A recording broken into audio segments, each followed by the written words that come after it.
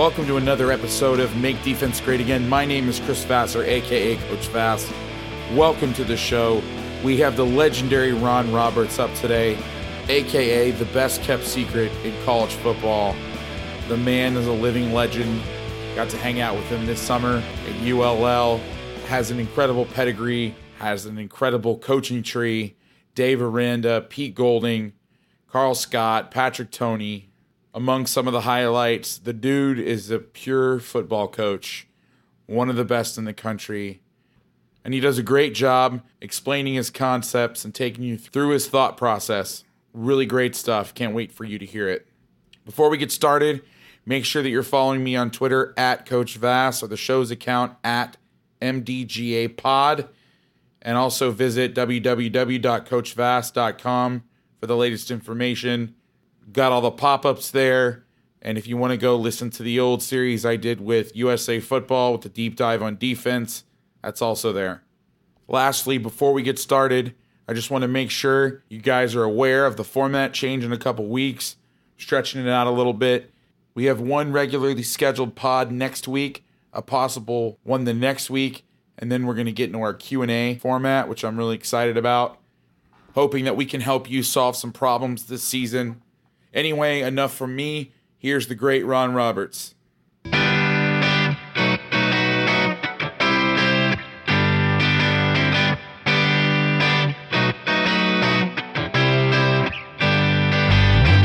Let's get into it, man. My guest today is Ron Roberts, a defensive coordinator for the University of Louisiana Ragin' Cajuns. Coach, welcome to the program. Thank you for having me on, Chris. Appreciate it.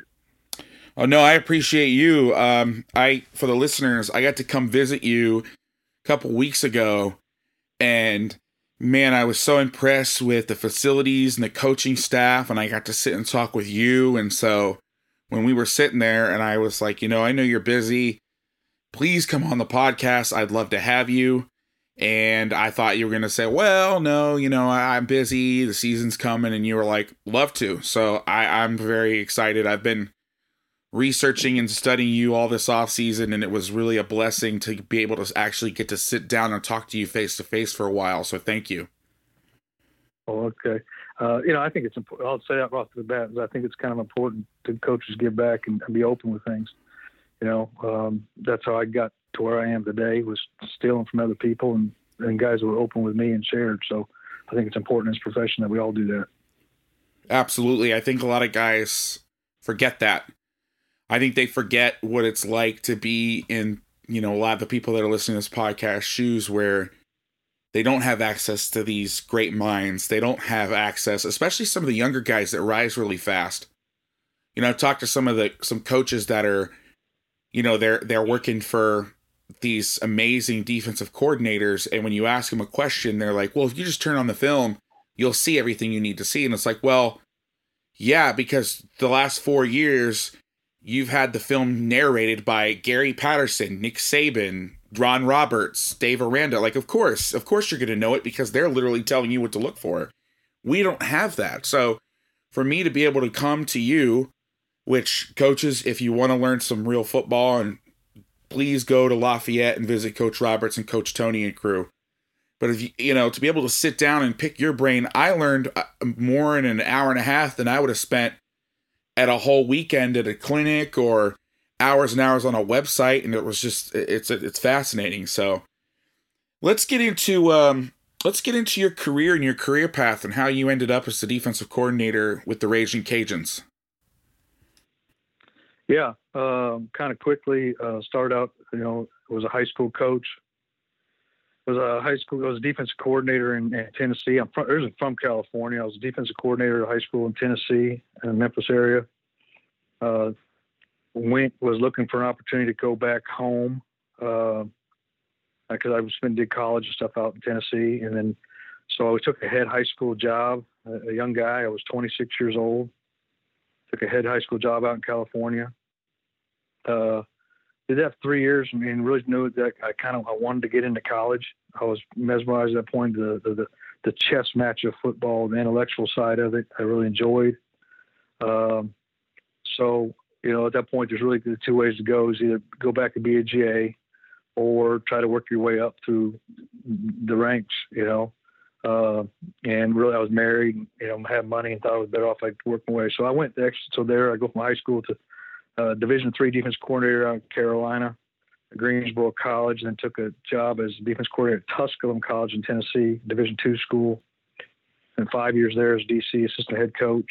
And then jumped to Texas State as a DC. We were let go as a staff. I went back to high school, thought I was maybe going to be done with college, the whole college thing, went back as a head high school coach. A friend of mine, and again, at that point really was that kind of this was a swinging point probably in my career was I said I really didn't want to work for anybody that I had young kids. I didn't want to work for anybody I didn't know or didn't trust. And luckily, it worked out. It was a guy named Rick Rhodes, who was head coach at Delta State. I had worked with his son and had a tremendous amount of respect for. Asked me to come in to be the defensive coordinator. So it was a big swing of events there because I thought I was done with the whole college thing, going to stay in high school. And so I went to Delta State. 2 years later, he retired, and I took the head coaching job. Was there for 5 years as 2 years as defense coordinator, 5 years as head coach, and then I went there to Southeastern Louisiana as a head football coach. I was there for 6 seasons, and then after the 2017 season, Billy Napier, the head coach that just got the job there at the time at the University of Louisiana, offered me the job as a defense coordinator, and I thought it was a good opportunity for me to dive back into football and just to be a DC. That's an awesome move. A lot of guys wouldn't make that move because they want to be the head coach. They want that sort of thing. But the fact that you had a dream, you had a goal, and that was more important than a title or a status or anything. A lot of people say this, but when I met you and I walked out of that room, I walked in the next room where one of my other mentors was sitting in there watching film, and I was just like, that guy's amazing. And the first thing that came to mind is Coach's Coach. You have a website that people can go to. Actually, yeah, go ahead and mention that website real quick, because this is really fascinating. Around I think it originally started around 13 or 14. I always had an idea, you want to, give back and stuff. But I had an intern that wasn't making a lot of money, and he needed to make money or he was going to leave. He was actually volunteering at the time, and he was a real sharp guy. And so he created a website. It's called Ron Roberts Football, and it's just all I wanted was on there was videos of teaching technique and fundamentals and some scheme stuff on there too. And so we started a website to do that, and it's been up and running now. I think we changed formats around 15, created a different format in the original version, but it's out there. And again, for coaches access, we originally started off with ideas of having consultation and stuff like that. Now that becomes very difficult where I'm at right now, not able to do that, but hopefully we're going to get some guys. I'm going to be able to get some guys involved in it again to be able to take over that part of it and really have some be hired as a consultant work, and coaches can come in and get access to whatever information they need. It's awesome. It's a great resource. But, when I sat down, or what's actually, Coach, if you wouldn't mind throwing out that URL. Oh, it's ronrobertsfootball.com. Yeah, there's a blog on there. There's some videos you can check and poke around. But when I walked out of the room, I just thought, this guy, he's a coach's coach. He really cares about the game. He really cares about spending time with people and talking about how to make it better, and, just answered every question I had. And I think a lot of, when you look at coaches, one of the biggest things that you can look at is their coaching tree and the influence that they've had on other people. And you have quite some famous alumni that have worked with you. Among those, Dave Aranda, the defensive coordinator at LSU, Pete Golding, the defensive coordinator at Alabama, and Carl Scott, who coaches the secondary at Alabama. And I think that says a lot about you, that you were able to mentor these coaches and work with them and kind of teach them some things. And they went on and they're doing some big things right now. If you wouldn't mind, say a couple words about those guys, because they're really making an impression, and I think they're really changing the narrative of how defense is played. Yeah, they're all really bright guys, bright coaches.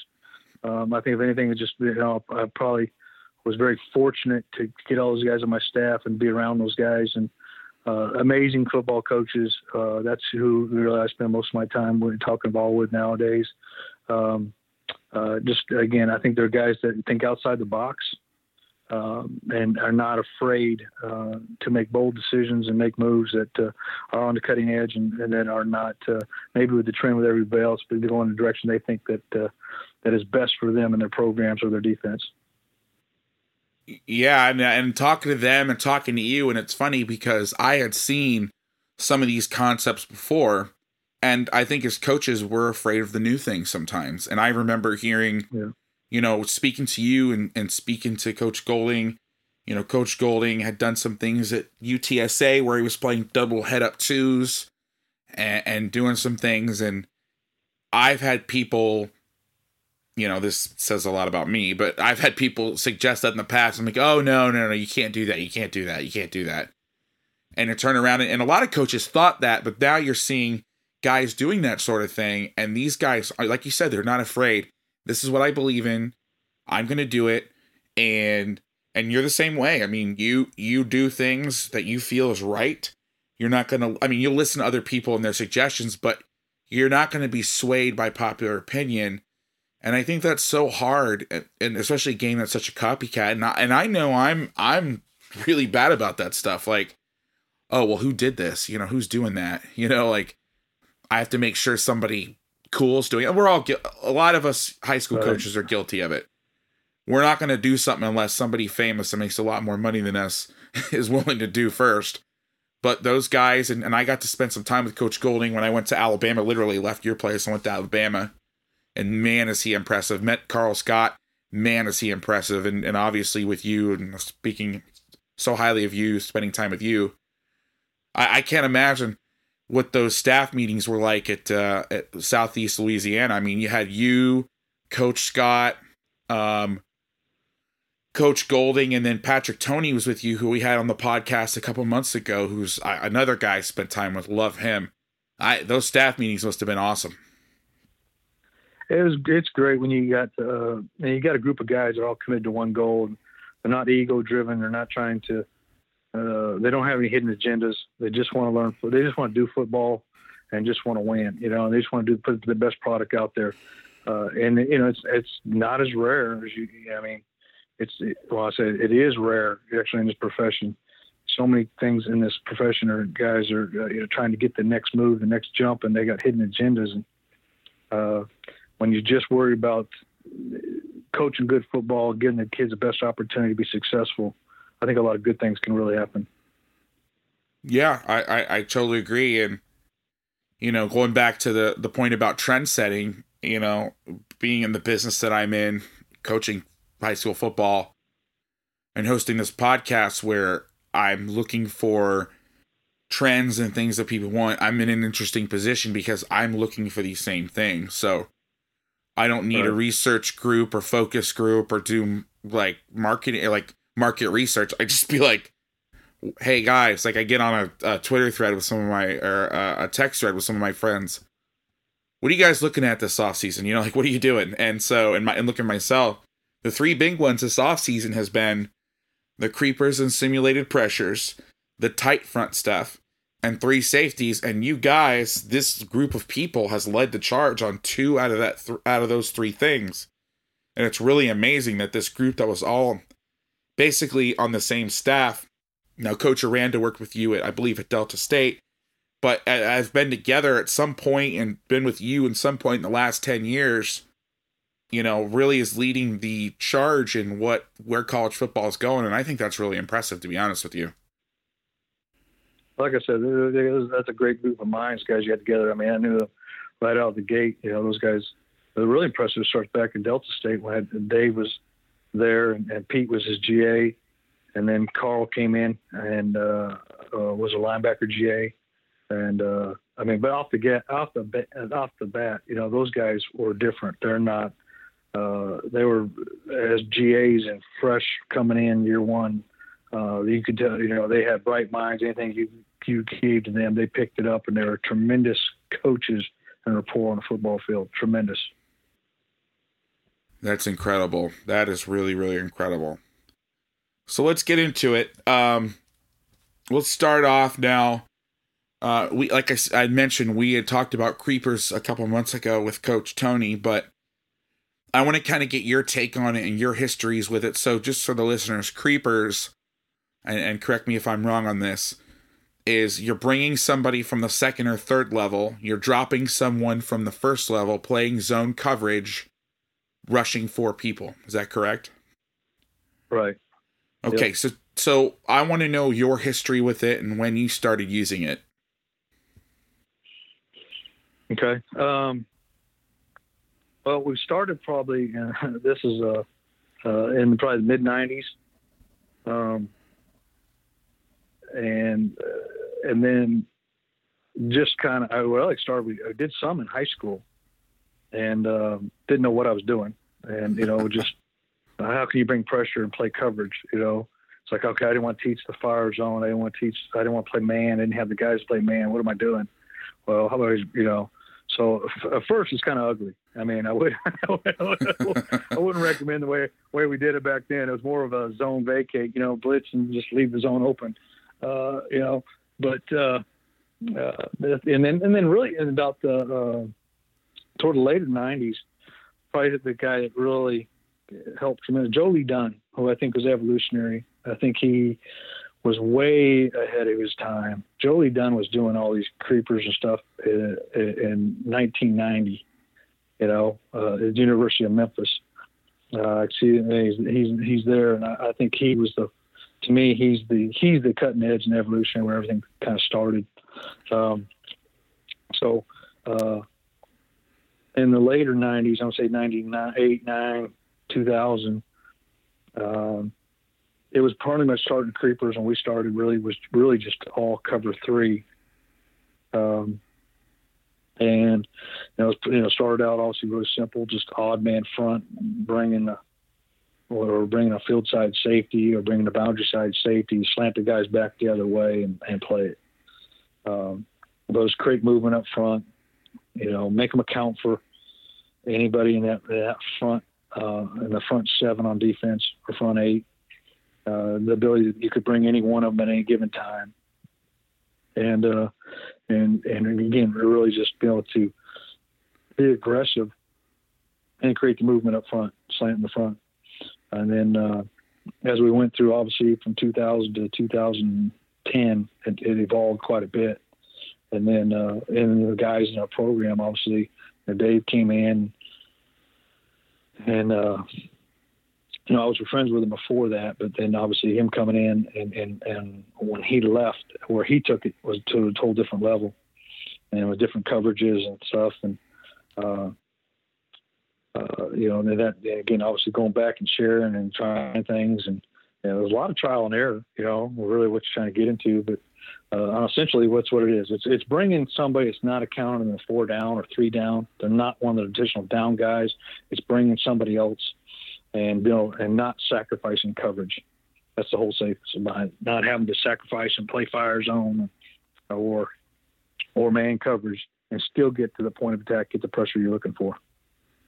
That's great. Thank you for that. So when do you like to run them the most, the zone version? Or what are some of your... I know they're very versatile. I know you can do them versus a lot of things, but when do you like them the most? Well, it depends on what coverage you want, really. I mean, if you're going to talk about playing cover 3, 8-man fronts, well, obviously it's going to stick more into that. You know, obviously they're good on any rundown. Then it becomes really in those passing downs, it will be, you know, 50-50 down, second mediums, or it'll be third and longs. It's really depending on what pattern do you want with the coverage. Right. So it's more so to me, not like when do you like creepers, because you can go, you know, 8-man front creepers, or I can go 2 high creepers and do that. And so it's really about matching up what coverage you want, how the look you're bringing. So I like them on any down. I think they're effective on any given down. Is there anything that you don't like them against? Like, is there some things that you like to stay away from when you're running them? Yeah, I'm not a big fan of them. A lot of times with 12 personnel that create another gap in the box. I think you got to be real careful where you're coming from, who's doing what, so your gaps sound. And I understand a lot of it too. When I say when you're bringing them, they're not all like people want to. I think a lot of people assume that you're bringing them in their pass rushes. That's not what they are. I mean, well, they can be, but you want to be able to, again, just like any other run stunt or run pressure, you want to be able to run those and make sure you're a sound versus the zone read, the zone option, or if it be high school, the triple option. I mean, you don't see a lot in college any football anymore, but that's when it comes matching up the pressure or the pattern with whatever you're trying to see you're seeing defensively. But the 12 would create another gap inside. And people sometimes just track blocking things across, and they don't care if you're moving. It's like any other, if you're a fire zone or a pressure team, heck, if their blocking schemes are very simple and they're a lot of times you're not going to affect them. Right, and it's important not to bang your head against the wall, because I've been there before, and it's you want to do something and you want to create chaos, but the only chaos you're creating is for yourself. Not good. What's that? I said that's not very good. Yeah, no, it's not a winning business model. So no. What are some of your favorite ones? Just for the listeners, what are some places, if you're sitting here listening to you've read a lot of stuff this off season. X&O Lab had a great piece on it with Coach Tony, who was on the podcast a couple months ago, and you're sitting here, it's getting close to the season, and you're thinking, well, I want to dip my toe in the pool, and I want to experiment. I keep hearing all these great coaches tell me about these things. What would be a good starting point? I think the first starting point is to keep it simple. I don't know. It depends on what you are. Are you an odd front? Are you even front? Are you multiple? And you're doing both. If I was an odd front guy, I think the simple thing is just bring the field. Which that's been around forever. Now, right. That's not a real. All you're talking about 3-4 front, bring the field side, outside backer, and play cover 3. Whoa, 3 buzz. Okay. Yeah. That's not evolutionary. That's not. Right. That's been around forever.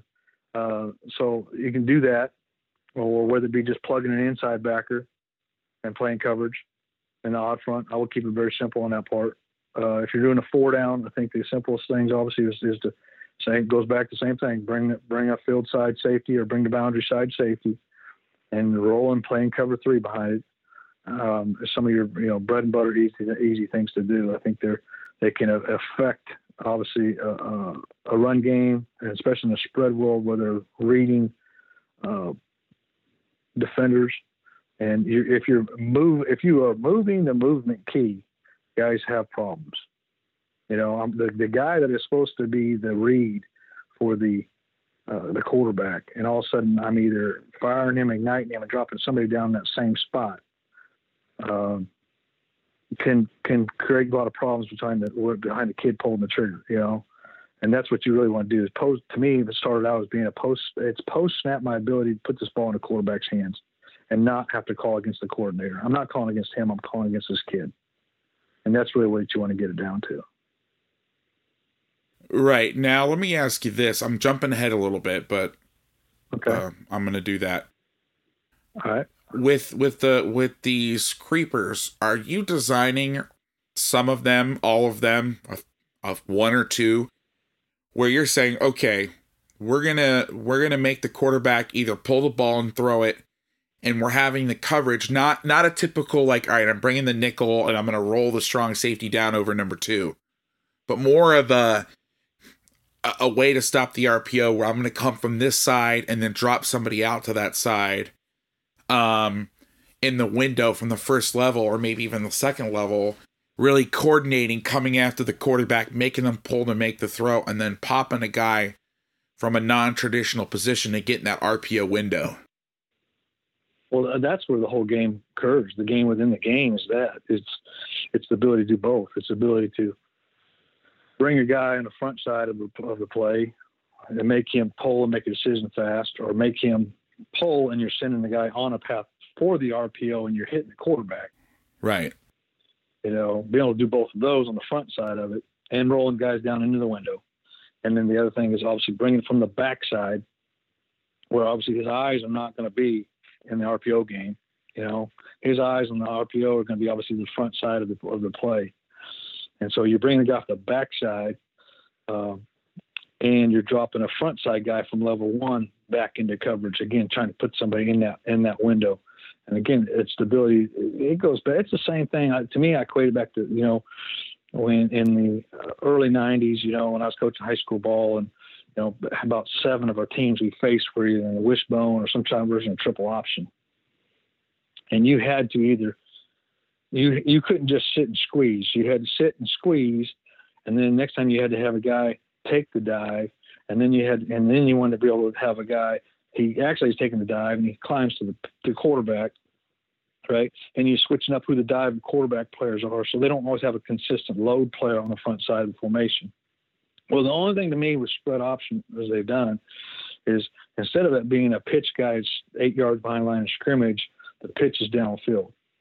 So they still got the dive, they got the quarterback pull, and now the pitch is occurring down the field. And now you got to do is differentiate and change up who is taking the pitch, who is taking the quarterback, who's got the dive. And it's just all the mechanisms. To me, it's the same game.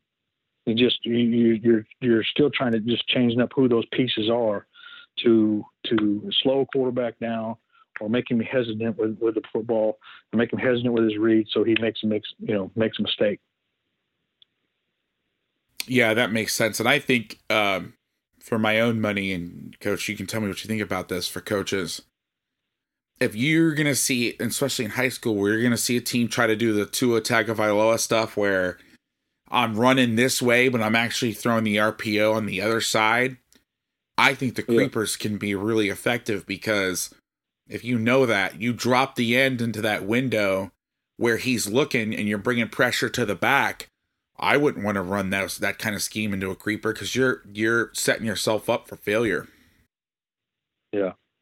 Well, that's what's really kind of happened, I think, especially the last 10 years in football, high school, college, across the board, is that coordinators are so good and they're so much better at teaching the quarterback and the decisions and having answers, that if you sit in my opinion, and there's plenty of people who do it and play great defense, but in my opinion, if I sit in that, 4 down, over front, whatever I'm playing, quarters, whatever, how I'm doing it, then they're going to have the chalk last. And you've got them in a comfort zone where they actually feel they can't be wrong. They're never wrong. And if that happens, and the quarterback ever feels he's never wrong, and he's always got a live play, then you're going to have problems on your hands. And they'll let you know it. They'll let you know that they don't think they're wrong, and that they've got to play. Believe me. You talk to them and you're like, I think I'm going to quit coaching defense, because they have the answer every time. And I kind of admire the confidence where, like, on Sundays, I'm like, we're going to lose. I don't want to coach football next season. The world is ending. And then by Wednesday, you're like, all right, I'm feeling okay. You're feeling better. But those guys, it's, well, we're just going to do this. Well, we're just going to do that. And it's like, oh, well, I okay. Like you start to feel like, okay, well, maybe I don't have this figured out. And then I talk to somebody like you, and I'm like, hell yeah, let's go. I got answers. Yeah. I think there's two forms of defense out there. You either are going to be a reactionary defense, where I'm going to adjust things and I'm going to react to whatever you do. And then there's the style where I'm going to dictate what you do, and I'm going to force the issue. And whether I do that, like I said, with man pressure, fire zone, or whatever else, there's a couple of ways to do that. But I think those are two different animals, and you got to decide which one you want to be. And there's guys that skin a cat. I mean, they've won national championships and Super Bowls doing both cases. So I'm not saying one's right or one's wrong. But as this world changes in football, and so many of these coordinators get so much better. I mean, there's guys right now in high school football that are coaching the passing game better than majority of college coaches 10 years ago. I mean, they have sped up the learning curve, and these young guys coming out learning this, all they know is the RPO world. And they are so far ahead and comfortable with what they're doing. And again, they're going to think they're never wrong, but the thing is, defensive coaches, you got to always understand is that we don't have the right to punt. Exactly. You can't turn around and say, "Oh, my bad. Hey, let's punt this one. We don't have this series. They kind of got us." You don't have that. You don't have that privilege on defense. Yeah. So you got to be ready. You got to be ready to adjust it. You have to have the answer, because if you don't have the answer, the band's playing and it's not your band. I literally said the same thing a few weeks ago, and I said, if 3 bad things happen in a row on offense, you get to punt. Yeah. If 3 bad things happen in a row on defense, somebody's band's fixing to play, and I'm going to bet it's not yours. And then, furthermore, if you want on defense, if you want to eat, you got to hunt. You got to go out there and you got to make something happen. You can't just sit back and go, "Oh, well, we didn't do so well that time. Here you go. Here's the ball." You're exactly right. That's awesome. And another thing, it's hard is these RPO guys, I'm going off on a little bit of a tangent, but these RPO guys have changed the math. 5 years ago, you would say, okay, well, if you're too high split safety, you want to chase the dive so you can get the ball knocked out to your overhang, like on zone read. Like, we're going to chase and spill to your overhang. And if you're 1 high, you want to sit because you're gapped out. You don't need to spill the ball. You've got enough people in the box. Now it's the other way around. And this offseason, to me, and last offseason has been changing that math. I was talking to somebody, and they said, well, if you're in 2 high, you have to sit the end and play games away from the back and knock the ball out. And if you're in 1 high, then you can chase the dive. And my head almost exploded. I'm like, wait, what? And I think what's hard for guys, and it's funny, one of my buddies that listens to the podcast, his friend always says he feels like he's listening to somebody have a live identity crisis on air, because I am. I mean, I ran split safety quarters for years. We were very successful, won a lot of games. It's been good to me. And now all of a sudden I go to these clinics and everybody's telling me, well, if you keep doing the thing that you've been really good at, you're going to get killed. And we're not at the point where it's happened yet. And so it's kind of like you're taking that leap on faith. Like, okay, here's this thing I've done well and been successful at. And I haven't been hurt yet, but people keep telling me if I keep doing this, this is what's going to happen to me. And you could see it, like you can see it on paper and you can see the film and you're like, all right, it's the hurricane's coming. I need to have an adjustment. It's that old coaching thing. Cause you've always, you say as a coach, like, don't change stuff too much. Do with what you're good at. Don't do the latest fad. Not that I'm saying that what you're doing or anybody's doing a fad, but, do what you believe in. But all I keep hearing is what you believe in is going to get you in trouble. And so it's like this kind of balance, this fine balance of, okay, what do I keep? What do I get rid of? Where do I branch out? And I know not just me, a lot of coaches are going through that right now, where it's like, they're trying to take this leap of faith. And that's why one of the auxiliary reasons why I want to do this podcast is to say, okay, guys, I feel your pain. Like, I'm one of you. I feel your pain. Let's go get answers together. So anyway, I'll put my soapbox away. It's okay. In my opinion too, I don't think they're telling you that. I don't think they're right. I think you're playing whatever you want to play. If you want to play 4 down quarters and do that, I mean, I think you have those. I mean, there's nothing wrong with that. And I don't think even today's RPO world, that's good. If you're coaching good football, defending things, and it still goes back to keys and technique and fundamentals, And then what I think helps though sometimes guys is that I don't know. I kind of analogies a lot of times. So I say to our guys that it's like baseball. I'm a pitcher, and I got to have my changeup, my curveball. Now those aren't my bread and butters. The changeup and the curveball's there so I can blow my fastball by you on the money downs. Mm-hmm. And you need to have enough changeup and curveballs, but if 4 down quarters is your fastball, and that's what you believe in, that's what you love, I don't see any problem with that.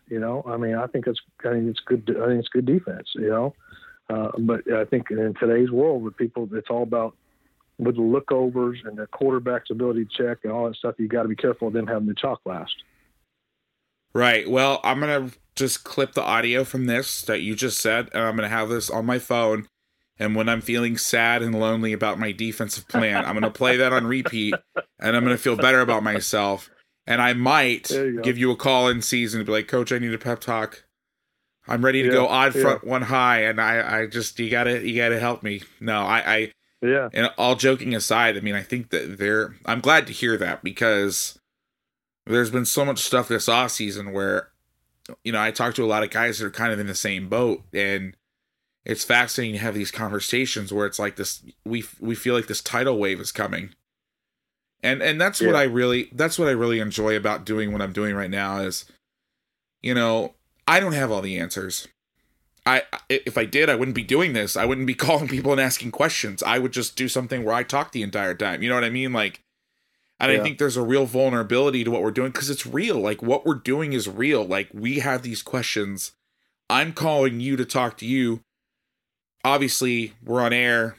We're creating a podcast so other coaches can hear it, but I'm going through this stuff. You know what I mean? So it's, as silly as it sounds, it's refreshing to hear these things. It's refreshing to hear, like, you can still do this. You can still be what you are, and you don't have to change. Here are some tools in case you get into some trouble, but keep your foundation. And so, anyway, I appreciate that. Yeah. And I'm sure there's a lot of coaches that are going through an identity crisis themselves appreciate that too. So let's talk about some specific creepers.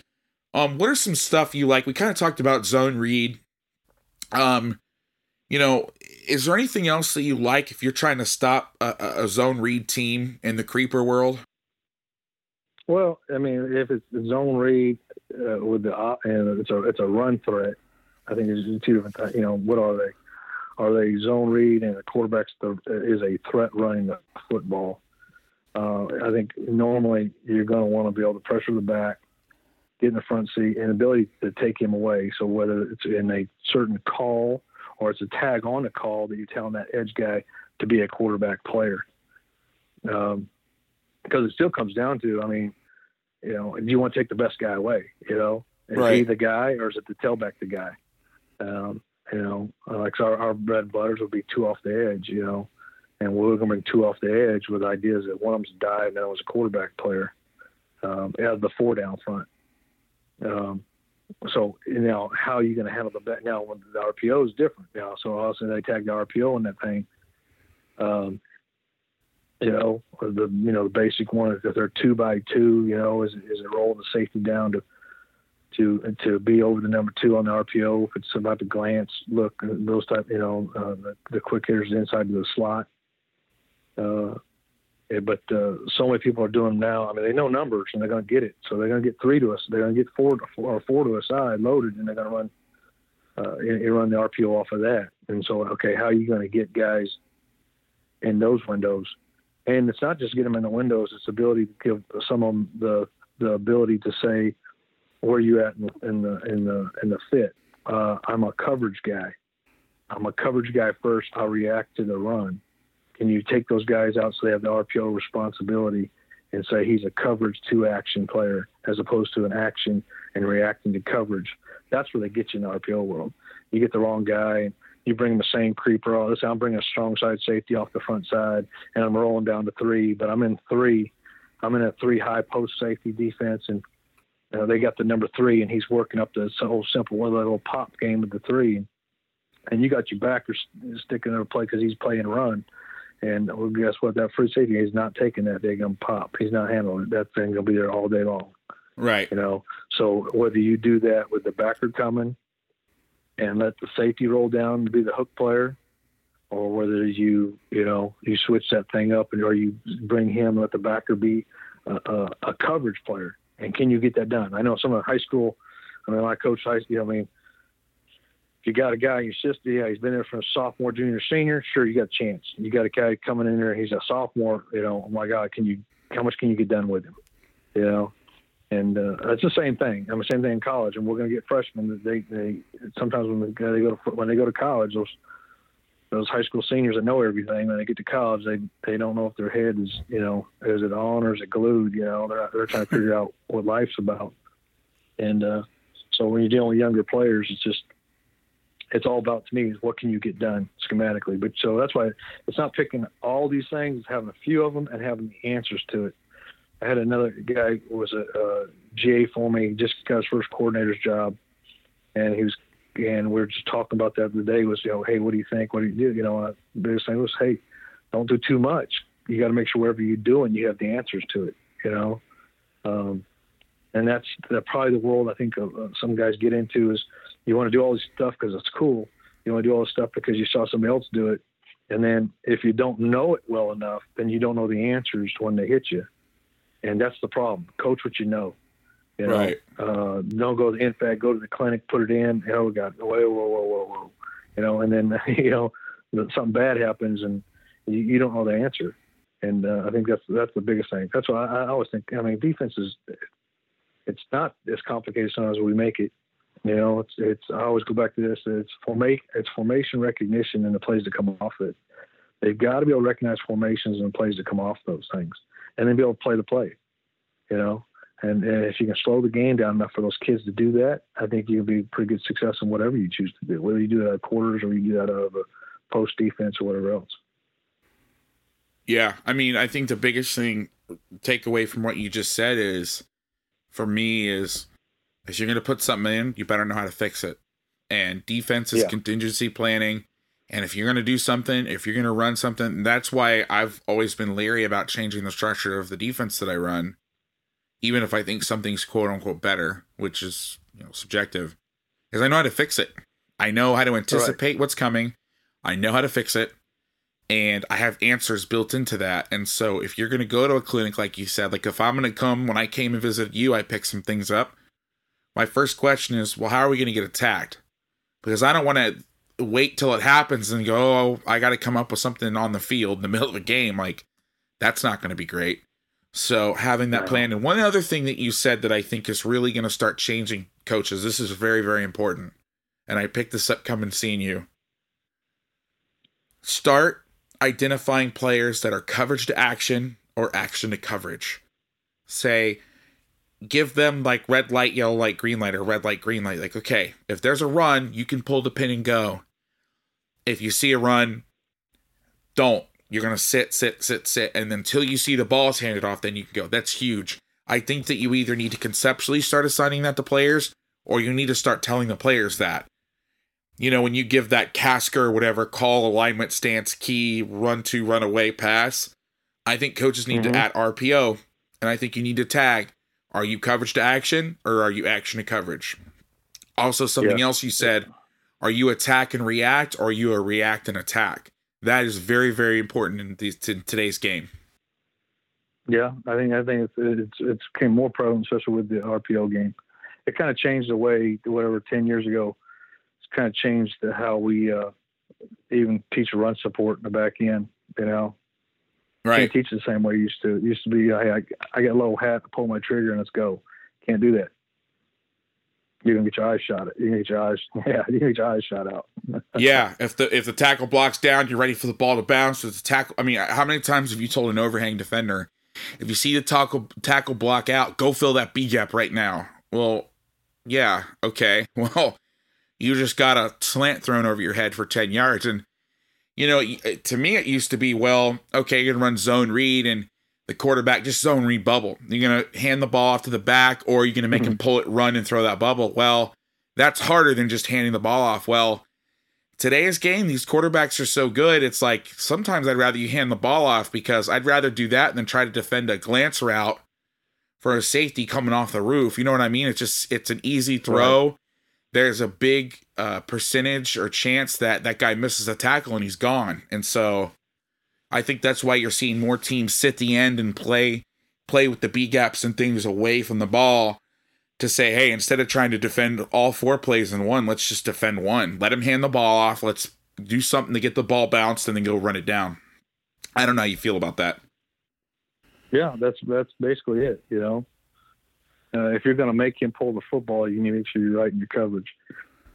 If you're going to make him hand the ball off, just make sure you've got somebody account for make sure your gap's sound on the back end. Right. Do you have any other creepers that you like versus 11 personnel? The other question I get a lot of is 11 personnel, why off? Where those guys are either staying on that side and running the zone cut play where it's cutting to that same side. They're trying to cut it back and just get vertical penetration, or where that guy is coming back across. Do you have any creepers or anything that you like versus that type of stuff? Well, not necessarily maybe creepers or anything, but I think conceptually everything is about I'm either going to add numbers to that side by slanting into it, or I'm going to bring somebody from that side and crash those guys down. The problem with on the face part of it, if you come into the face part of the down play with same side zone, you're going to get, a lot of times they're going to get picked up in the wash. So now your edge player has to be a dive player in my world. I believe he's got to be a dive world because they're going to zone. If he's slanting, they're going to wash him. But if you can bring the edge player underneath, let him be the dive player and scrape the backer, that's the change up on the front side. Otherwise, you're better off cruising coming from the backside, slanting into it, and being able to add guys that way. Yeah, I've seen a lot of that this off season. I spoke with a coach that said, our offensive line coach is tired of running those cutter plays or whatever you want to call it, where he's coming across because if teams are falling back, or if teams aren't falling back, they can point. But if they are falling back, it's harder because they have to readjust their point and their count and all this stuff. So now what teams are doing is they're just sticking that guy on the side of the back and they're blocking zone, but it's almost like a gap scheme. Like we're all going to go down. Yeah. And now if you fall back or track or whatever, it doesn't matter. I'm going to stay on my track. I'm going to hand the ball off. I'm going to hit that thing on that side. And, with zone reads and things, our defenses have become so used to, I think that's why power read was so hard, because you had things going the same direction when it first came out. We were so used to split. We're going zone right, quarterback keep left. Now it's the back, everything's going to the right, but that back is kind of staying on that same side. You need to be thicker over there. You need two guys over there. What about counter and power? What are some of the things? Is there any creepers or anything? Just speaking specifically about creepers right now, we'll get to some other stuff in a bit, but is there anything that you really like versus that sort of things? Well, I mean, if you got a beat on where it's, where the Twins two counter, obviously there's the GY counter and there's GT, and GT's come back very heavily, especially in college football. Some, the Oklahomas, the Memphises are making a lot of name on that. It's a tough play, so if you have a beat on that, obviously, I think anytime you're doing those type of things, if you bring two off the edge and so you can have somebody go ahead and chase the dive down. Mm-hmm. I think you can do it too. Both ways. I mean, I think that's why I think they're effective on either side, because I can chase it and try to be able to chase the dive down of the counter from the backside, or the other way, bring it from the front side, and you got to be able to hit that, because hopefully you're hitting it so deep that there's no lanes to run in, So that's ideal. I mean, I think any two off the side, either side is a problem. Right. Let's go ahead and get into the simulated pressure world. So could you, for the audience, kind of talk about what a simulated pressure is to you? Okay. All right. Well, when I think of simulated pressure, okay, exactly what the term means. You're trying to simulate pressure. So I as a play caller, classify him really in this world of this, that I got to show the ability of bringing six. So our simulates or something where I've got six in the box. I'm giving the pressure that I'm bringing six, heating him up. So he's thinking he's got to get the ball out of his hands now, but I'm only going to rush four. Okay. In a simpler world, a lot of people will classify and say simulated pressures are rushing four, any four, and playing man coverage behind it. That's simulated pressure. It depends. If you're not giving the simulation that six are coming, I don't think you're getting that world what they're really intended for, what you want. The idea is the quarterback gets the ball in his hand now, the ball that he throws, or he checks to a run, and you tackle the thing. So those are two different things to me. Or we would kind of classify them as man creepers, right? And simulated pressure being, I'm giving you illusion, I'm bringing six. Gotcha. So it's not just a straight up creepers or zone, simulators or man. No. Okay, because some people think that, including myself. I'm gonna go on record here. Yeah. So okay, that's good to know. Yeah, I mean, now a lot of our man creepers are simulated pressures, and a lot of there's a lot of crossover, but it depends. If you're just I got whatever. Well, I got to have somewhere in there. What's the all of them crossover is the ability to look like I'm the ability to bring in six. Let's go through some of the different types of sim pressures and we can talk about man creepers. I specifically wanted to talk about man to man, where you are bringing somebody from the second or third level and dropping or ratting or doing something with somebody from the first level. So, we could talk about some of the stuff where you're running the cross dog blitz in the A gap, where you're not showing it, or where you're walked up and bluffing out. But any sort of, let's talk specifically man pressures to stop the pass, whether it's a, third down, 2 minute, fourth down, the other team's behind by 2 scores with only like 6 minutes left. A situation where they're throwing the ball, or you think they're going to throw the ball. Obviously, you want to be good versus screen in the draw at some point. But where you think they're going to pass the ball and you want to play man coverage.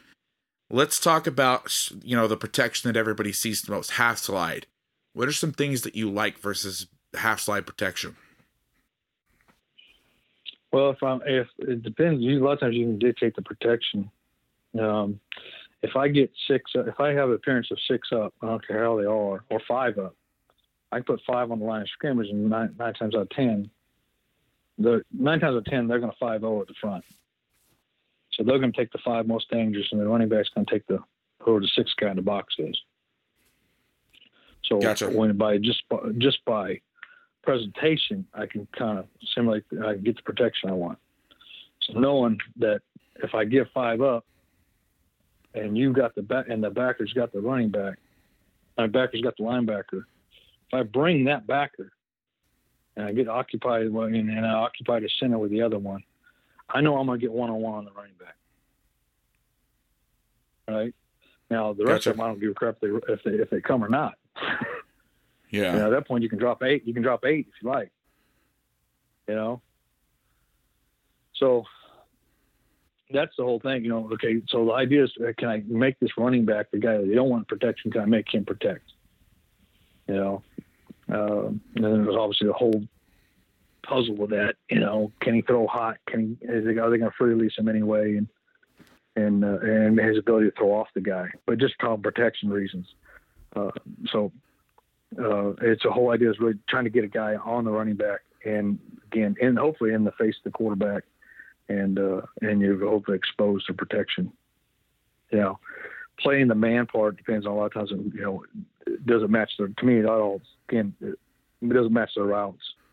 Whether I'm going to play simulated and play man free with a low hole player, or do we want to play simulated with a too high match up underneath, is going to depend on how does it work versus their coverages? What are they doing? Like, if you're if they run man beaters and that tailback can block, I mean, you're probably going to be in trouble. They're going to run pick and rub routes, and that tailback can block your backer. That's the other question is, can my backer win one-on-one?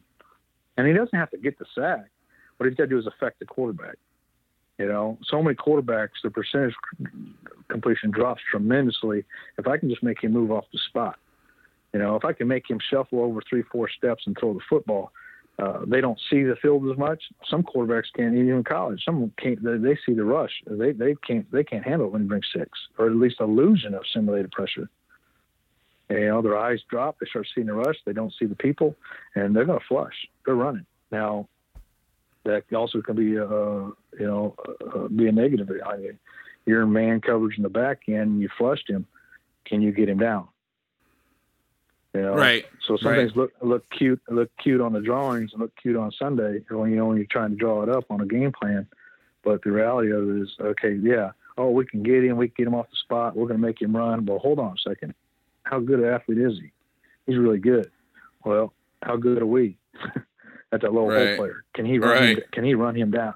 No, he can't run him down. Well, that's a problem, brother. We don't need to do that. Yeah. I can get him off spot and make him run, but it ain't what you want. Yeah, rush 3, bull, and keep your eyes on him at that point. Right. Well, I think what you said is important for people to hear, including myself, is, it's not always about sacks. And I think that we get sucked in with the numbers and we're looking for these big blinding hits or these sack fumbles, and which, don't get me wrong, are great. But, if it's 3rd and 10 and I can make a guy pull it down and make a bad throw that isn't even catchable, I should look at that as a win rather than, we didn't get the sack, we failed. You know what I mean? No, yeah. And so I think some people are feast and famine, and I think there's some coaches that are like that are like, they get so affected by overloading the protection that they want a clean run through with nobody. They want that like glory sack, and it's like, now you've screwed up the coverage and you've given everybody one-on-ones, and you've sacrificed a lot just for that like glory shot. And that's not what you want. You want to make sure they're punting. I mean, if you can get the free extra 7 yards, whatever, but as long as they're punting to you, you're good. Now, how much, and this might be a really hard question to ask, or answer, how much of what you're doing when you're game planning these pressures, these 3rd down package, how much of it is you're trying to break the protection and the rules versus trying to get matchups and beat people? I mean, is it one and the same? Is it, what are you looking for primarily, or is it all mixed together? Can you even answer that question? Yeah. I mean, I think it's a 2-part question, really, is can you find a flaw in the protection, or can you find a problem with the having a beat on the protection? I go, like, do you have a beat on the protection? Exactly what's going to happen? Who's going to block? Where's everybody going to set? And then there's you go and we watch personnel and we find the weakness. And sometimes that's the easiest thing there is. I can rush 4, however, you got to have a system to do this. How can you move your best pass rusher inside on a guard that is a weak link, and then make sure he's in one-on-one, he's not getting help from the center? Right. Do you have the ability to do that? If I can do that, I can rush 4, get a one-on-one on the weakest guy, and play coverage. And that's just as good as blitzing 6 and pressuring him. Right. I'm guilty of that. I'm always looking. I think scheme first, people second, and I need to do a better job of attacking. Getting the matchups. Last year we did a better job of that, and it was something that I really worked on. But my brain always wants to go to beating the protection, and which again, that's great. I mean, we played a team that will remain nameless that is really good and beat us both times soundly, and they were just better football team all around at that point in the season. And maybe even at the end of the season. And we got in a up look with both backers in each A. And, double threes. And we had a 370-pound 3 technique that went to UCLA after blowing his Achilles, started for UCLA 9 months after blowing his Achilles. And I figured out that if we did that, if we got in that look, the guard would step down on the mic and they would put the back on the 3 technique. Well, geez. Yeah. And I can tell you what we did. And so, they obviously it wasn't enough because we got throttled, but it's one of those things like when you can find that where it's balanced, where you're beating the protection and you're scheming up one-on-one. But I think it's so hard because a lot of us, because coaches, I know myself, I'm looking at X's and O's on a board, and I sometimes forget, especially in high school, that, my best blitzing linebacker is usually my best cover guy, and he's my best, my fastest, he's good, he's the best at everything. Where I think as you get older, guys have more defined skills, Well, it's just when you have a team with a lot of really good players, one guy's going to be better at one thing than the other, and you're looking, looking at getting those guys matched up and winning those matchups. I think last year we got into double threes, walked the mic up over the center, and we got one-on-ones, and we popped the guy out, and we played all of our rush 4 coverages, and they were fantastic. And I think something as simple as that is huge. I don't know. I mean, that's how I feel, and I know you feel the same way. Let me ask you this. Yeah.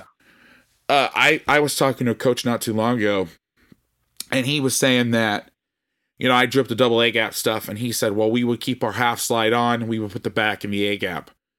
And then when we got into a 5-0 look where we only walked one of the guys up, he got in a bob or a 5-0 or whatever you want to call it. Do you see that too? Do you see teams react differently to showing 6 up on the line rather than 5? Or is it the same? Yeah. No. Traditionally, I mean, I'm saying traditionally. Not everybody obviously does it. Most of them, when you walk 6 up, they're going to squeeze it. They're all going to block back. The back's going to take the edge, because they don't want to put it back on an A gap blitzer. Because you do that, I mean, I'm going to be in a quarterback's face at 2 yards, and he better have to get the ball out. So right. Majority of teams, if you walk 6 up, they're going to squeeze it. So you got a question: do you want them to squeeze it? If I want them to squeeze it, I need to bring pressure off like this. You can walk 2 up in the A gap, get them to squeeze it, and bring 2 off the edge. Now I got the tailback in a bind.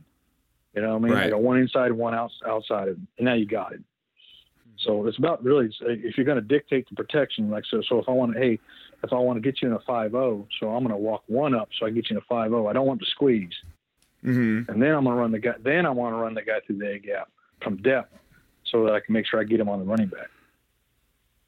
Right. Yeah. Well, and that's just everybody. You go through their film, you find out how they you got to find the little pressure looks and say, hey, what did they do? But in college, that's probably 90% truth. I mean, it's 6 up. They're going to slide it one way, and they're going to put it back on the edge, or they're going to block the 5 most dangerous, and then they're going to free release the back if you can throw off of them. And if you walk 5 up, they're going to 5-0 it. Well, this is a great question then, because in high school, it's not 90%. I see all sorts of stuff. And furthermore, a lot of the teams, especially early in the season, you don't have film on how they're going to react. Now, I have advantages, and I have advantages over you, and you have advantages over me as a college coach. The disadvantage that I have is that a lot of guys at the high school level aren't doing this. We don't get all of the film in non-league. So we're trying to guess. Yeah. The advantage I do have over you, though, is I get to watch this game on the sideline on an iPad between series, which I don't believe you guys have yet. I don't think you're allowed to do that, correct? No.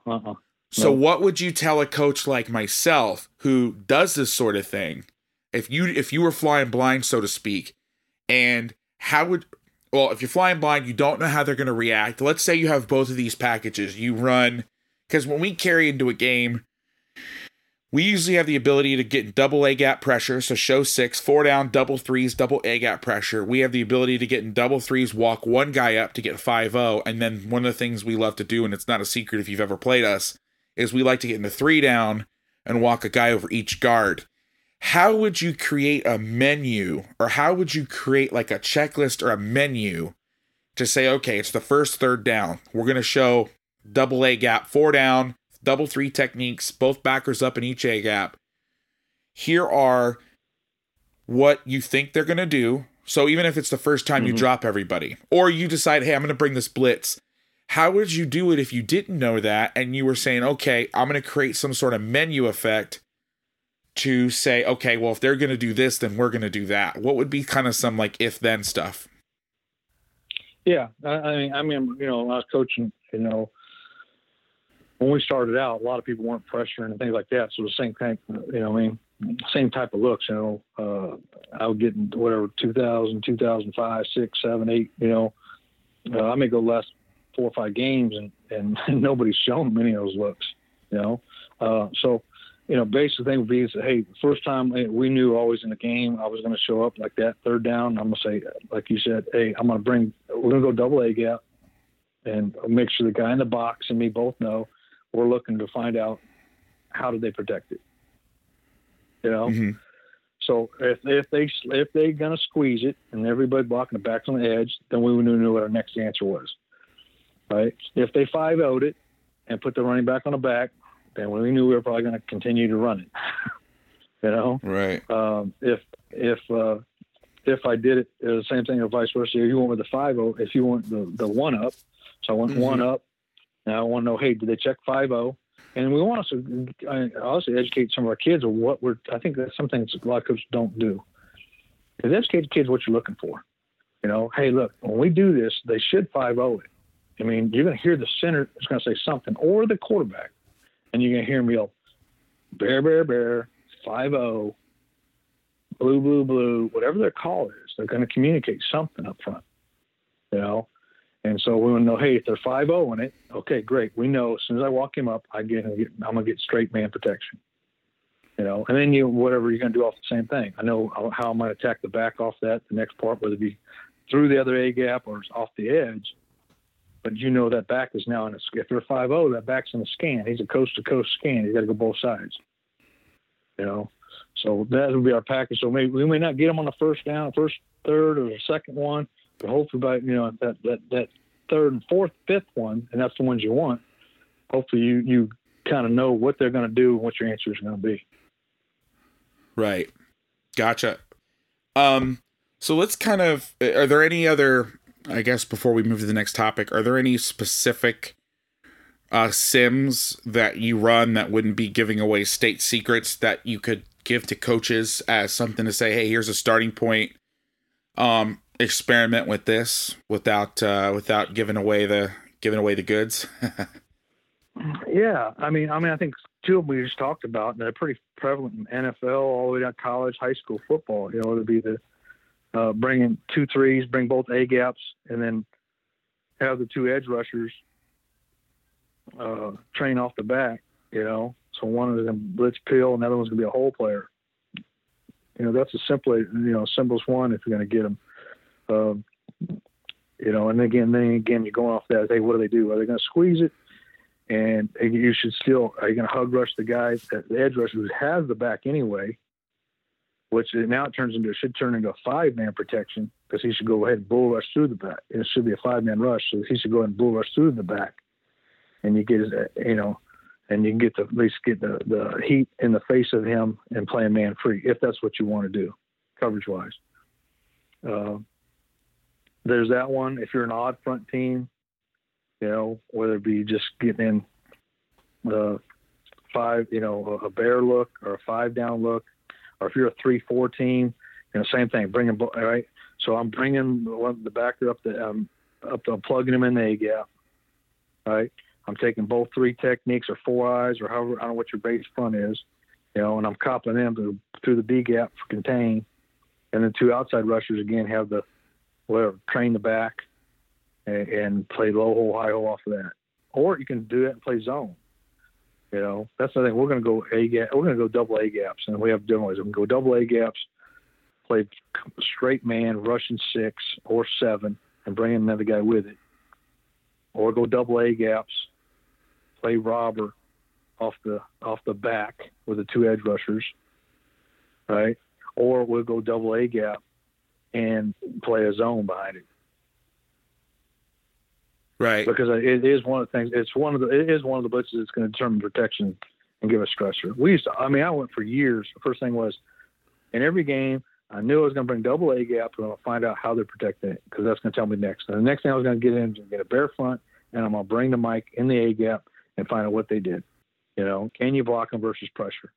Right. Well, and you know, coaches, my 2 cents on this, for whatever it's worth, is be prepared to bring everyone, because, you know, all high school coaches, you know what I'm talking about. And I've talked about this on a previous podcast. Simulated pressures and creepers for run is one thing, but creepers or sims for pass can be different from the high school world, because I was in a game one time where we brought a sim and we brought 4 and we dropped it and they didn't adjust. And so if we had just brought the guy in the A gap just straight ahead, we tried to get cute early. And so we dropped the guy. They pick it up because they didn't react how we thought they were going to react. they picked it up. And if I had just brought both guys in the A gap, we would have hit the quarterback. And I was sitting there going, damn it, I just outsmarted myself. You know what I mean? Like, you have to have that in your package, even if it's, I'd say once or twice a game, be ready to do it. Because if you think you're just going to come out there and you're going to rush 4 every time and you're not going to bring the 6, you know, they're going to have answers, and somewhere you're going to tip it off, tip your hand. And if they guess right, they can pick everything up if you're not making them pay. So you got to make it pay. The other thing I'd like to add to this is, and Coach Tony talked about this on the previous podcast, is having it where, you know, you bring those guys up in the A gaps.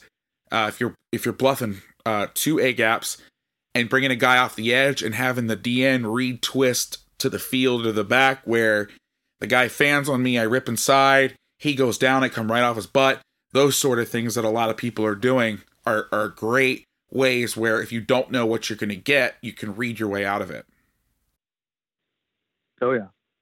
Now, switching gears to another defense thought process and scheme that's really kind of caught the defensive community, not by surprise, but has kind of caught on like wildfire, so to speak.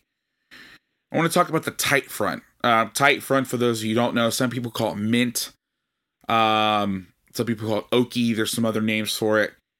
The basic premise is either out of 3 or 4 down personnel, you're playing a 0 nose, 2 4 eyes, and then one of your overhangs is some sort of nickel, and you can do it with a Sam linebacker as well. But for the 11, if the spread stuff, 11-10 personnel, usually the overhang to the passing strength or the field, your nickel, some people call it a star, and the overhang away from the passing strength and or into the boundary is like a jack linebacker or an outside linebacker. Those are kind of the basic tenets of the front. And we've talked about this front a lot on this podcast. You know, we had Ty Gower on. He talked about he gave me some math equation, which I still screw up, which is basically when the fundamentals is you have 3 guys occupying 5 blockers, and you have 3 guys playing 4 interior gaps, basically. And one of the linebackers fits, and there's some other things that happen, but you're trying to take off blockers with those down guys, and so you can keep guys in the second level to scrape. And with the 0 and the 4 eye, it gives some of the zone problems. So we talked about what it is, but I want to talk about more to Coach Roberts, why he likes it and where it's going next. So, Coach, what's kind of give us a little bit of a background in your history with the tight front and how you came to start using it.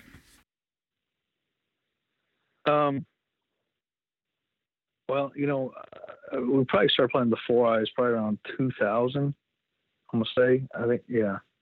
And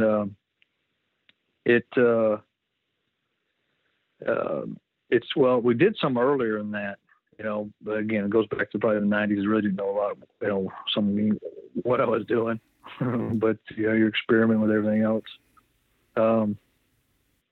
It's great versus the zone play. When there's evolution, it really popped up when the zone became prevalent in the early, I'm going to say 5 through 10, around there, the one back zone play, zone read kind of took its birth.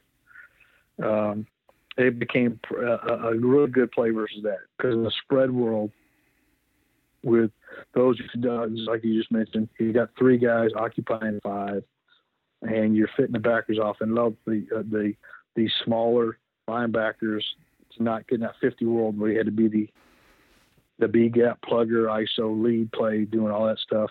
Now he could run and occupy, you know, and then those guys can occupy the blockers up front and give those guys a little more freedom for maybe a smaller, more athletic linebacker to play. He's covered up, he can run.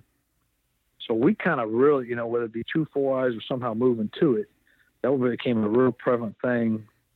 Probably around, we probably did a lot more of it somewhere around 6, 7, 8. Yeah, probably 5. Yeah, no, 6, 7, 8 is probably where it really just took. You know, really tried doing quite a bit of it. And when people without their answers were, we turned into a zone world, and they're zoning everybody is 4 down. You know, they really didn't have answers for it, because I think that is kind of a built for a zone scheme. Guys working east and west, you know, and working the combos, and so you're occupying two people on the doubles. Now,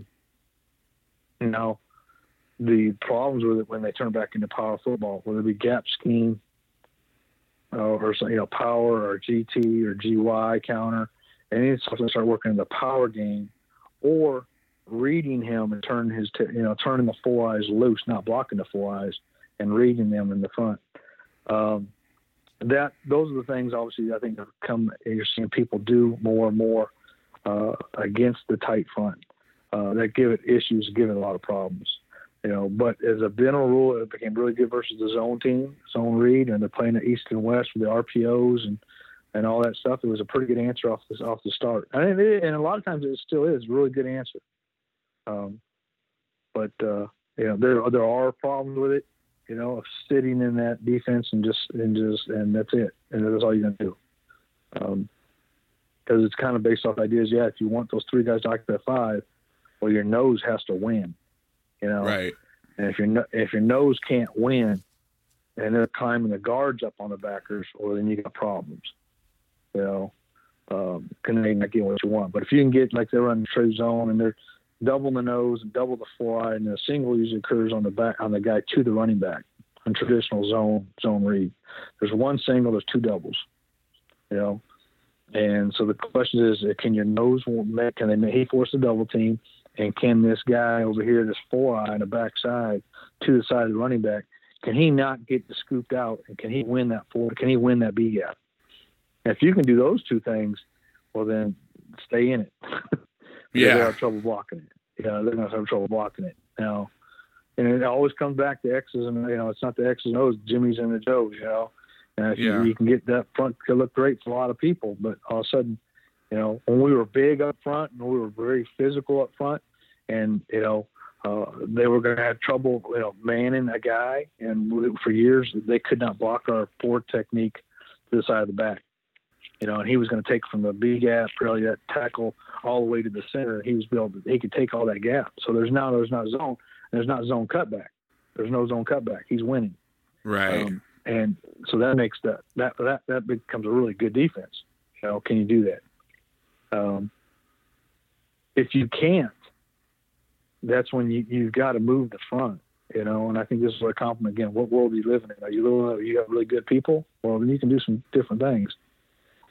If you're in that world where you're in the middle of a pack in your district or in your conference, and you don't have the best people, you have to move that nose guard. I got to get him to either zone and to move him, and he has to force the double team because he can't be singled by the center. And force the double team that way, or he becomes singled and he's cutting the zone play off, and the same thing, you're getting the same thing on the backside four. You're slanting him, he's cutting the play off, and he's forcing the zone cut back into a tight window into a tight box. And that's and to me in simple terms, that's the whole dilemma in the tight front. Right. So what are some of and you've mentioned a couple of things that are probably your main kind of curveballs off of that. And I'm just speaking strictly about the box, tackle to tackle, obviously a little bit outside of that tackle. The coverages are pretty simple. They're pretty straightforward. A lot of it is stuff that we've all seen. We've talked about this here on the podcast. You're playing quarters. You're playing quarter, half, and bringing the weak side overhang or jack or whatever you want to call them. You're bringing the star from the field and rotating down to 3. We talked about that at the top of the podcast. That those sort of answers, the coverage side, I'm sorry, people are playing stubby, special, lock, mini, whatever you want to call it, trips, or they're poaching the backside and playing quarters. Some people have had some different trips adjustments. So I'm specifically talking about the box with the 3-down lineman and one of the overhangs, the jack, if you want to count him in the game, and the 2 inside linebackers. What are some other things that coaches should look at to complement their tight package? Because I've told this story many times. We were in a big game. We felt that playing 4 down was not the way to go. We put in the 3-down tight stuff. I didn't really know it was a thing. To be honest with you, I didn't know what it all entailed. We actually had the fits backwards. The backers, it worked. We were successful in that game. And then in the off season, I went on a trek to find all these answers, and I know a lot of guys that are dabbling in it that are in my world where they're playing 4 down and it's kind of a package. We have the basic tight front, maybe bring the guy from the field and play cover 3, and maybe a plug here and there. But what are some of the guys that, they used the tight front as a change-up last year? They put the base stuff in the quarters, the main stuff we just talked about. What are some of the next step that guys should start looking at doing specifically to kind of make that front better? And you kind of touched on a little bit of it, but how would it all work together?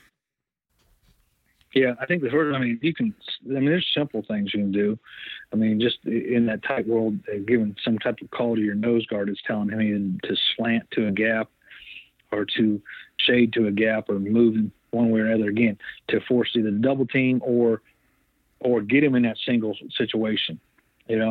Most people, I guess, like when you're thinking schemes, if they're blocking the odd front, they're going to want to zone to the jack. Okay, as a simple thing, most of them want to zone to the jack. Mm-hmm. Okay, and to do that, again, you're going to get the double on the nose guard, and you're going to get the double you're going to get double on the nose guard, and then you're going to get them fanning out the 4-eye to the jack on the front side of it. The only other thing they can do a lot of times is put the tight end to the same side as the jack if they want to zone it to the field, and somehow they got to get that guy blocked. Because when you have him and then you have Mike Backer. The other option is people will get in to block the tight front is just straight manning. If they can single the nose guard, now they're taking the both guards up to your backers right now. And that, to me, offensively, I think a lot of offense that kind of scares them to do that because they're not getting movement. And the whole idea of running the zone is trying to get movement on level 1 and get them up. And it kind of goes against their whole thought process to do that. But in that world, again, if you're just sitting in tight front and they can do that, then you're going to have problems if they man it like that and just put the 2 guards up on the backers and single the nose guard and let the back cut off them. And it's a good play, and a lot of people do. And not a lot, but there's some people that are doing that right there. But I said the answer is also if you give them the chalk last and he knows where you're going to sit, then people are good enough nowadays, they're going to have the answer. So I think the whole thing is you got to move that nose or move all 3 of the down guys and be able to slant them either back to the field or slant them back into the boundary. But you mentioned also about bringing the nickel off the field side and slant those 3 guys back and that. And again, to me, it's just about not giving them the chalk last. Right, and I've started seeing some people actually start moving the front, physically moving people, so it looks like tight, but you'll see some people move the nose one way or the other and line them up there. If you have a bigger guy that you can't slant, moving one of those 4s to a 3, 4 eyes to a 3, to try to take away certain things. And it's also personnel centric. If you have a smaller nose, it's quicker. I'd slant them. That's just me. If you have a big war daddy, then line them up, and it all works in conjunction with each other. So if you're moving a guy one way, you need to pull the chain with the other guy. You need to compensate for that, and to try to get that single block. Because one of the things you mentioned early on was the backside, and this is just my take on it. You tell me what you think. The tight stuff is really good versus teams that were starting to run zone on the same side as the back. And I'm not saying zone to the side of the back, but we're really cutting that thing back where you, like you said, you had a dominant 4-eye. That's where the single is. And so it makes it harder.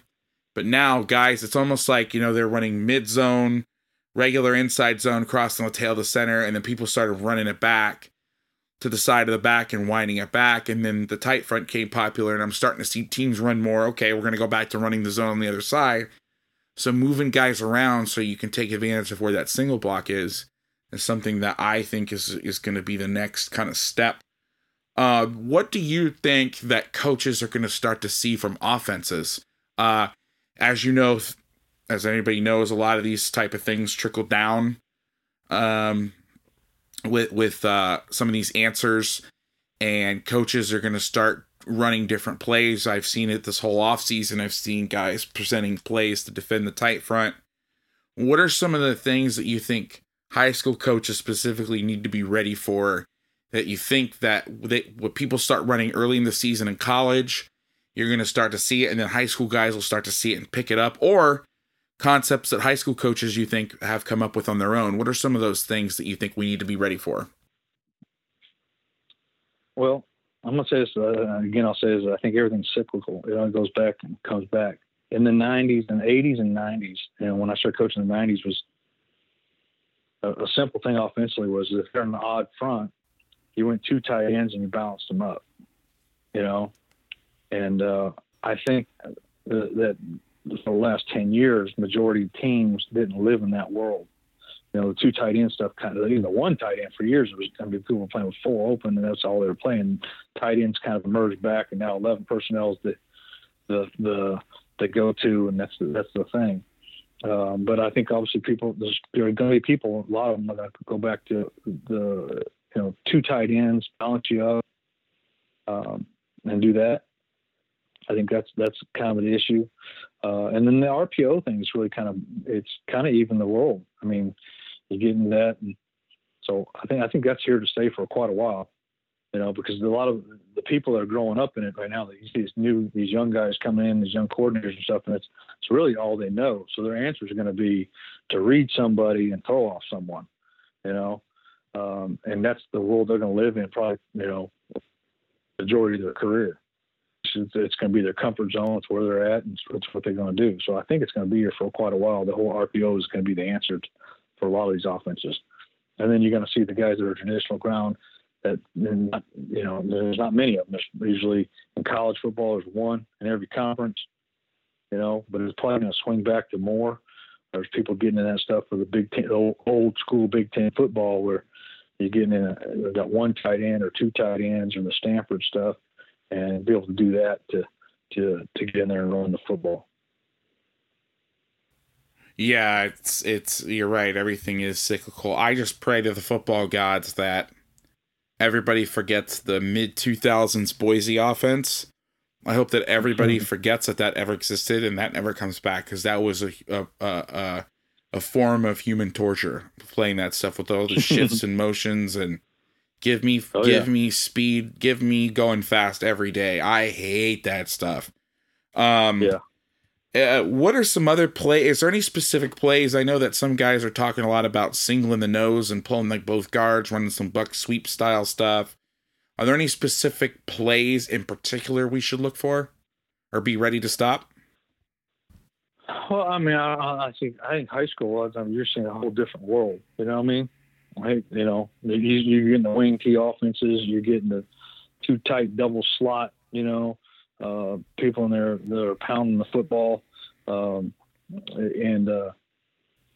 I think any of the tight front world where they're going to have success, or people are going to change it up, is when they're creating angles. It's almost like anything, but they're creating angles and be able to get the numbers on. And that's all pin and pull does. It's angle blocks down. It's creating the numbers on the perimeter once they pull the 2 guys out. And how can you even those odds? And how can I even those numbers back? So I think you guys are going to see a lot more of that stuff. Especially, and it's been there forever. You guys, I'm sure you're still seeing. I know the wing T was very prevalent there in the Central Valley for years, and I'm sure it's got a stamp on a lot of teams there. And to me, a lot of the tight 4 world is really good for that stuff. Really? Why do you say that? Because I think in that whole wing T world, that when you, like I said, not just sit in it. I'm talking about getting a 3-4 and build. Can you move the nose? Same concepts. Is the center going to single the guy, and can you make them double him? So I don't think I'll sit in it, but I was getting in a 3-4 world. Again, where they're so dominant about pulling the guards. There's 2 things obviously defending them and the wing T, and that goes back to years of doing it. Was the wing T system, I was driving pulling the guards, getting in an odd front and be able to get the backers to match the guards so I can equate the numbers wherever I was going. And then the other thing about defending the wing T was always about defending that power alley, the C-gap power alley. How are you going to play that, whether it be the buck sweep series, how are you going to the tight end wing, traditional, true wing T. A lot of people say wing T and they're not. But true wing T with a tight end and a wing, and how you can defend that power alley there. And I think, and you can do those, I think, both out of the tight front because, or 3-4. Where you got a 9 technique there, but I got a whether a 4-eye, head up 4, or slanting him out to a 5 technique. And again, I'm changing the numbers, And so I think that gets a lot of those teams a lot of fits there in that world. That makes perfect sense. Now, I mentioned with the tight front, we were going to talk about the box. We've pretty much covered the box and how that all fits together. I want to talk about some of your favorite coverages to run different flanks, 2x2, 3x1, maybe nub trips, that sort of thing. Yeah. Well, it depends. If we're talking about out of the tight world, well, we're probably a little different on this part, and this kind of changes. When we go into the 3-4 world, our 3-4 quarters is its own coverage. I don't mix the 3-4 quarters and the 4-down quarters together. Gotcha. So we have we got a different check system and how we're going to handle 3x1 and how we're going to do all that. So predominantly though, if we're an odd front, again, that's traditionally going to be a quarters based. Now we will do some 1-high out of it, and we'll either roll the strong side safety down in there and get him in the strong side hook, or we can do a weak rotation and roll him down weak and give a traditional 3 look that way. But that's really our basic thing is really to come out there in quarters coverage and play it. And if we were to go 3x1, again, how we would handle it. 2 basic ways is either to check some type of mini inside, or you're putting the free or the high safety and the nickel. They're reading 2 and 3, and you're playing that palms concept on 2 and 3. Now, the only concept out of that is you want to be able to some way to play some type of, I don't know what you're calling it, but some type of stump coverage where you have a hard safety, get in a flat foot, let him be the curl flat, apex the corner, and let the safety play between 2 over the top of 2 and 3. And just to give yourself your star not having to be, or your nickel not having to be so soft on any type of perimeter game, bubble screens, all that kind of stuff out there in that world. And that's really it. We don't do a whole lot out of it. If we're going to get into it, it's going to really change the whole concept of when we play a different, if we're going to send the 4th guy, that's a total different, we classify it, that's a total different quarters world. So when we designate a 4th down, a 4th rusher, now we could be playing quarters, quarter, half, quarter, half match, or quarters match. And again, that would be our lead coverage in a 4-down. Right. Yeah. It's, I think one of the underutilized aspects in the front is plugging one of those inside guys and doing it with a purpose. Plug into the tight end if you're seeing the zone cut play, moving that 4-eye. If you're seeing a lot of zone stuff, maybe coming to the side of the back, slanting the nose away from the back, just different sort of things like that. I think especially coaches coming from a 4-down world, I will tell you that, a lot of 4-2-5 teams that I know, 4-down teams that live in that world, make adjustments with their coverage. They're not, bringing an inside backer in my world is not something that we really do a lot of. I mean, there are different pass game, yes, if we're trying to overload and bring, both guys, but in terms of solving problems with the run, we move the front more than bringing a guy in. And so when I got into that 3-down, quote unquote, 3-down world with the tight front, I overlooked those plugs, and they really have a place. If you're going to run this, and especially if it's your second year and you're looking to beef up, a cheap and easy way to do that is move your nose one way, bring a guy in the A gap the other way, or attacking, everybody tries to attack the C area in this defense to get thicker on that C area, either to bring a guy in the C area or loop your 4-eye in the C area and bring somebody in the B gap. Different things that you can do in that world are very helpful. So One last thing I wanted to talk to you about before we get to the end. We talked about the lag technique, and for listeners that haven't heard any other podcasts, lag technique to me and to a lot of coaches that I know is you are playing the backside A gap. So you're head up on somebody, you're coming out of your hips, you're striking. A lot of the times it's used in the 3-4 world where the nose is playing lag, which is to the side of the back. He's coming out of his hips, he's striking the center. And then as I'm coming straight ahead, the center is stepping one way. So I'm kind of trying to stay as head up as I can. And really a lag in a perfect world is falling back at the last second. You don't want to come off too early because if it's more like a slant, that center can climb. Now, something that Coach Roberts does that was really fascinating to me, especially because I was told, oh, you can't do this for so many years, is Coach plays head up twos and lags. And to both sides, and it's really interesting because you get one thing versus zone, you get another thing versus gap, and really you kind of get what you get the best of both worlds. You really get what you want. And so to me it was really fascinating. And Coach, if you wouldn't mind, take us through your double twos package and how you play that. Yeah, well, that would be out of in a 4-down.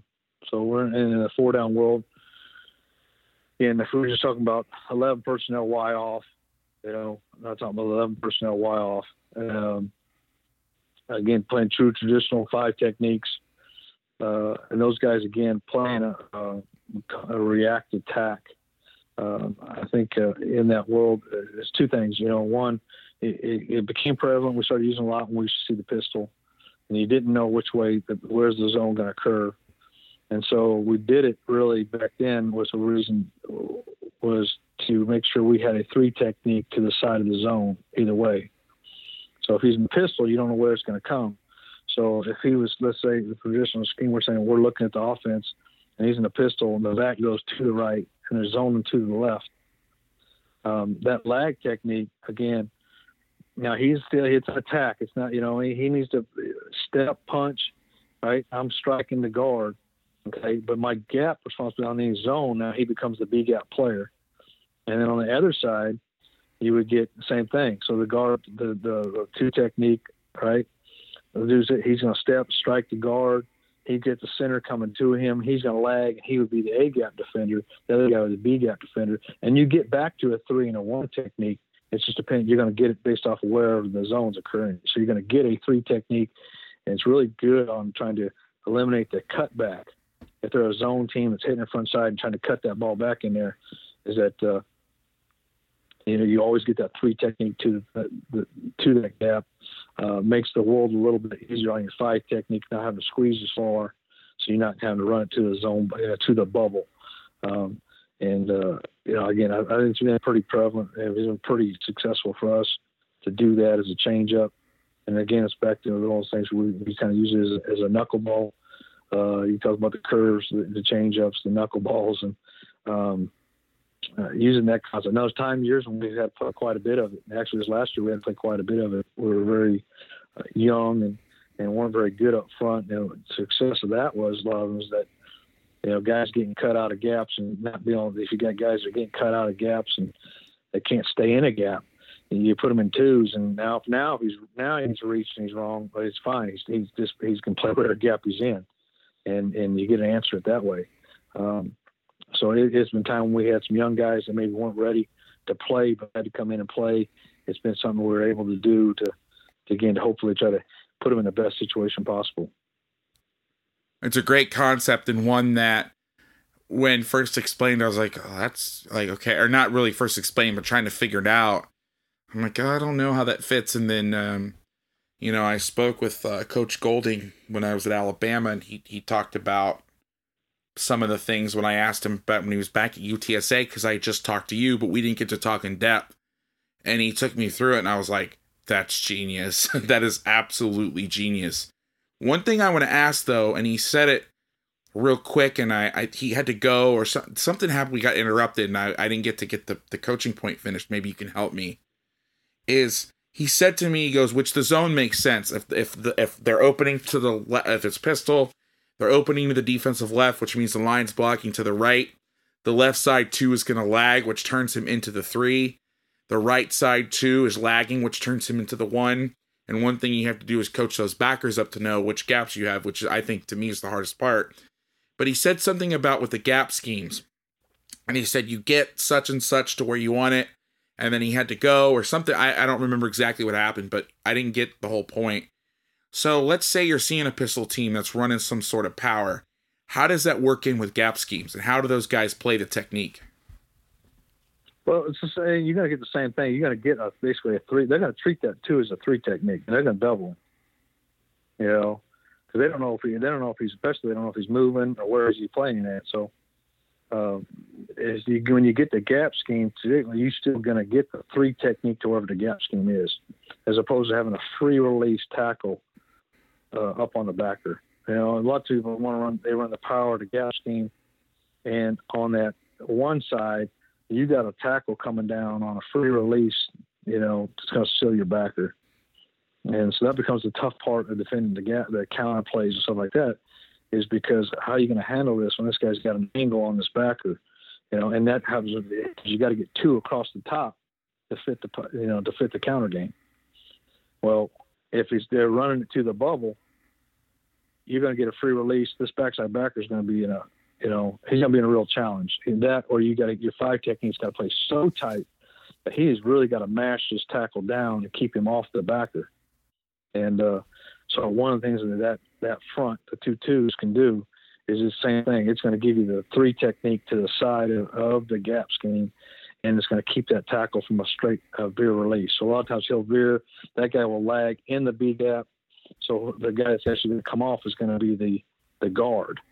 And again, one gap over, a lot of times he doesn't have the angle on the backside backer. It gets over the top, and you got 2 at the counter. Gotcha. So now let's go back to that, what I previously said. So let's say it's pistol.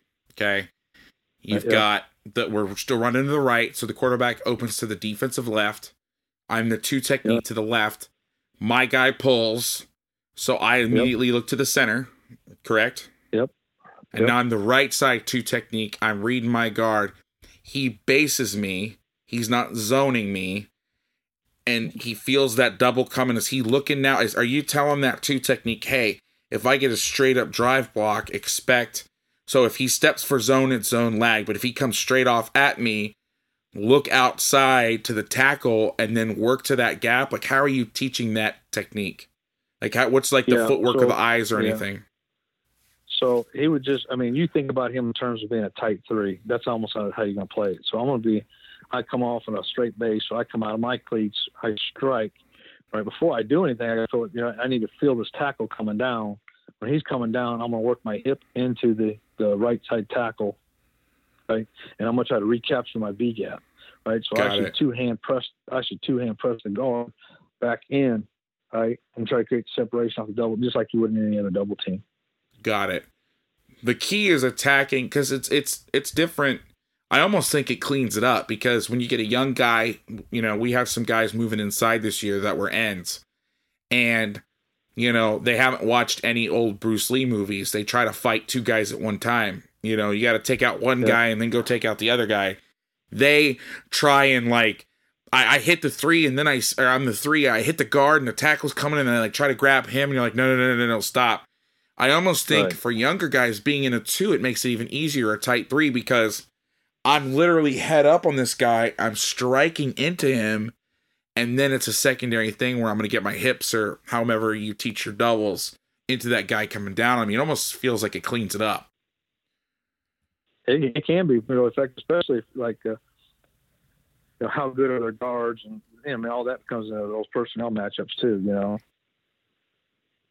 Now, let me ask you this. If you're seeing a team that is offset gun and they can run counter back to the same side, yes. I call it, I call it kick or counter kick, where you open up to the side and instead of running away from the side that you open up, you run to the side and the right side guard pulls with the quarterback opening up to the left. I know there is some of that, but do you change your technique or your thought process at all if they are offset and you say, hey guys, we're going to get the zone. Normally we read it, but hey, the back's to the left. So let's take that exact scenario we just talked about. but now the back is offset to the left. The quarterback is still opening to the left, but you know he's going over there to your right. Do you tell those guys to play it any differently, or do you play it straight and still play the same exact technique that if you're in the pistol? We'd talk about camp rules, we would play it the same. Okay. Now, if we had a heavy beat on what was happening, then we're going to try to cheat. Yeah. That's what we determine as cheat. Right. Yeah. Well, it feels like, and correct me if I'm wrong, because I'm just learning this stuff. It feels like cheating, if you're not careful, can hurt you, because the whole thing, like you said earlier, is it gets you to where you want to be in both scenarios. Where if I'm the left side 3 technique, I need to be to the left of the guard. In zone, I need to be that 3 technique to the back, but on the power, I need to get to the right more. So if you cheat, you guess. It's almost like almost feel like you guess wrong. Right. You don't want to get in that guessing world. Yeah. So, our camp rules be played up. If we felt that we really had something, then you could cheat, you know what I mean? Right. But, you got to be 100% on this is what they do. Yeah. Like if the back is up and flat and you're like, hey, it's stretch, right. Slant right, stuff like that. Okay. I got you. Yeah. Well, Coach, you've been so generous with your time. I've learned so much from you on and off the pod. So we're going to start winding this down. But before I let you go, I'm going to ask the same question I ask every week. I call it the question. I know I'm really bad at naming stuff. So here is the scenario. Tell me what's the first thing off the top of your head. Now, for the listeners, Coach is actually is a listener of the podcast. It's actually how we got connected. I couldn't believe it. One night I was sitting at home and it said Ron Roberts. I had a tweet about Coach Watts coming on from Fresno State, and it said Ron Roberts liked your tweet, and I went, no, not that, not the Ron Roberts, not the Ron Roberts I've been studying all off season. And so I opened it up, and sure enough, it was you, and you gave me your number and invited me out, and I was blown away. So you have heard this question before, so you know it's coming. So sometimes I catch guys off guard. But you know what's about to come. So, and actually, before we get into the question, let me ask you this: give us your Twitter handle and all that stuff first. Coach Ron Roberts. So it's just at Coach Ron Roberts. Okay. Yeah, at Coach Ron Roberts. Yep. And then go ahead and throw that website out URL, the URL for your website again. Yeah, there's a different one. So the website is ronrobertsfootball.com, and there's a Twitter handle on that that's really ran by interns and stuff. So it's not a personal one. If somebody hits me, it's at Ron Roberts FB football. Gotcha. Okay. Yeah. Okay. Let's get into the question. So it's 4th and 9 from the 35-yard line going in. You're up by 2 points. There's 12 seconds left in the game. The other team has a great field goal kicker. They feel that if they can just get the first, they're not trying to take a deep shot and score on the play. They feel like you can just get the first and kick the field goal, they'll win the game. You have one timeout left because Coach Moorhead, he asked me what's a timeout situation. So I'll say you have one timeout left. What call are you going to make in that situation? What's the first thing that kind of comes to your head, or what's your gut tell you? Yeah, first of all, is he on the kick line? You said he can make it from there? He can't make it from where he is now, but if they get the first, they're on the 35. Still, it's dicey, but what they're trying to do is the guy's got ice in his veins. They think they can get that 9 yards, they can get that 10 yards, and there's no real stud. I mean, this is hypothetical. You don't know what the team is. Right. They're going to be in a 10 personnel, 4 receiver look, and they're just trying to get the first down and get the kicker in the game. They have a timeout as well, and they're just trying to kick that field goal. Yeah. Conceptually, there's two things that, and I'll talk more common. I mean, hit this and you guys can call if you want. But if he's not inside the kick line and is playing coverage, I'm defending that 9 yard mark. So I would rush 4 and play coverage. And I'm defending that 9 yard mark or whatever kick. Now, if he's on the kick line, right, where he's got it, or he's close enough 2-3 yards from that kick line, then I'm going to go after him because we got to get a sack to get him out of the field goal territory. So if he's in right there, I'm rushing 4 because could be creeper depending on our protection, but I would probably rush 4 and play something like 2 high match coverage. Mm-hmm. What if you want to heat them up? What's something that you're if they're a little closer? You teased me a little bit, so I gotta ask. If they're a little closer, what are you thinking? Yeah. So he hits a kick line. I'm probably gonna go with double A gap, 0 pressure. I love it. That's so great. Yeah. Coach, thank you so much for your time. You've been so generous. I know you're on vacation and you took time out of that vacation to talk to me. Thank you again. I can't tell you how much I appreciate it, and I look forward to talking to you again in the future.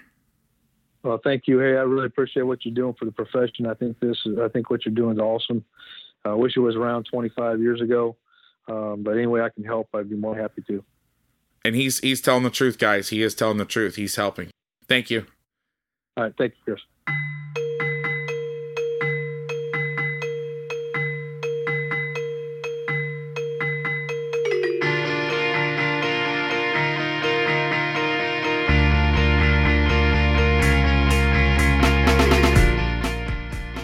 Thanks for joining me on another episode of Make Defense Great Again.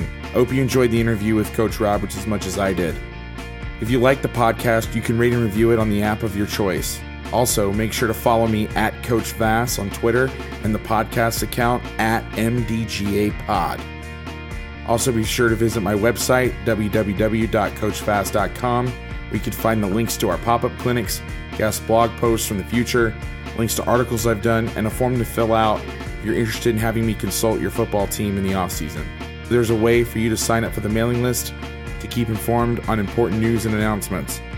Also, there will be a form for you to fill out for the in-season Q&A podcast, where you can ask questions for myself and a guest, and we will help you game plan. This podcast exists because of listener support. If you like what you've heard and you feel it's worth donating, you can do so by going to www.coachvass.com/donate to see a link to PayPal, Venmo, and Cash App. You can also Venmo me directly at Coach Vass or Cash App me at $Coach Vass. The funds are being invested back into the show, and because of your generosity, I'm talking on my super sweet new mic, and it's freaking awesome. This podcast is done for football coaches by football coaches. You are a part of this community if you're listening, and I encourage you to reach out on Twitter and come say hi and interact with some of the guests. Everybody on there is happy to talk. I know it's going to slow down a little bit down there now that the season started, but we've built a really good community this off season, and I can't wait to see what happens in the next year or so. And last but not least, always remember, the quarterback can't see with tears in his eyes.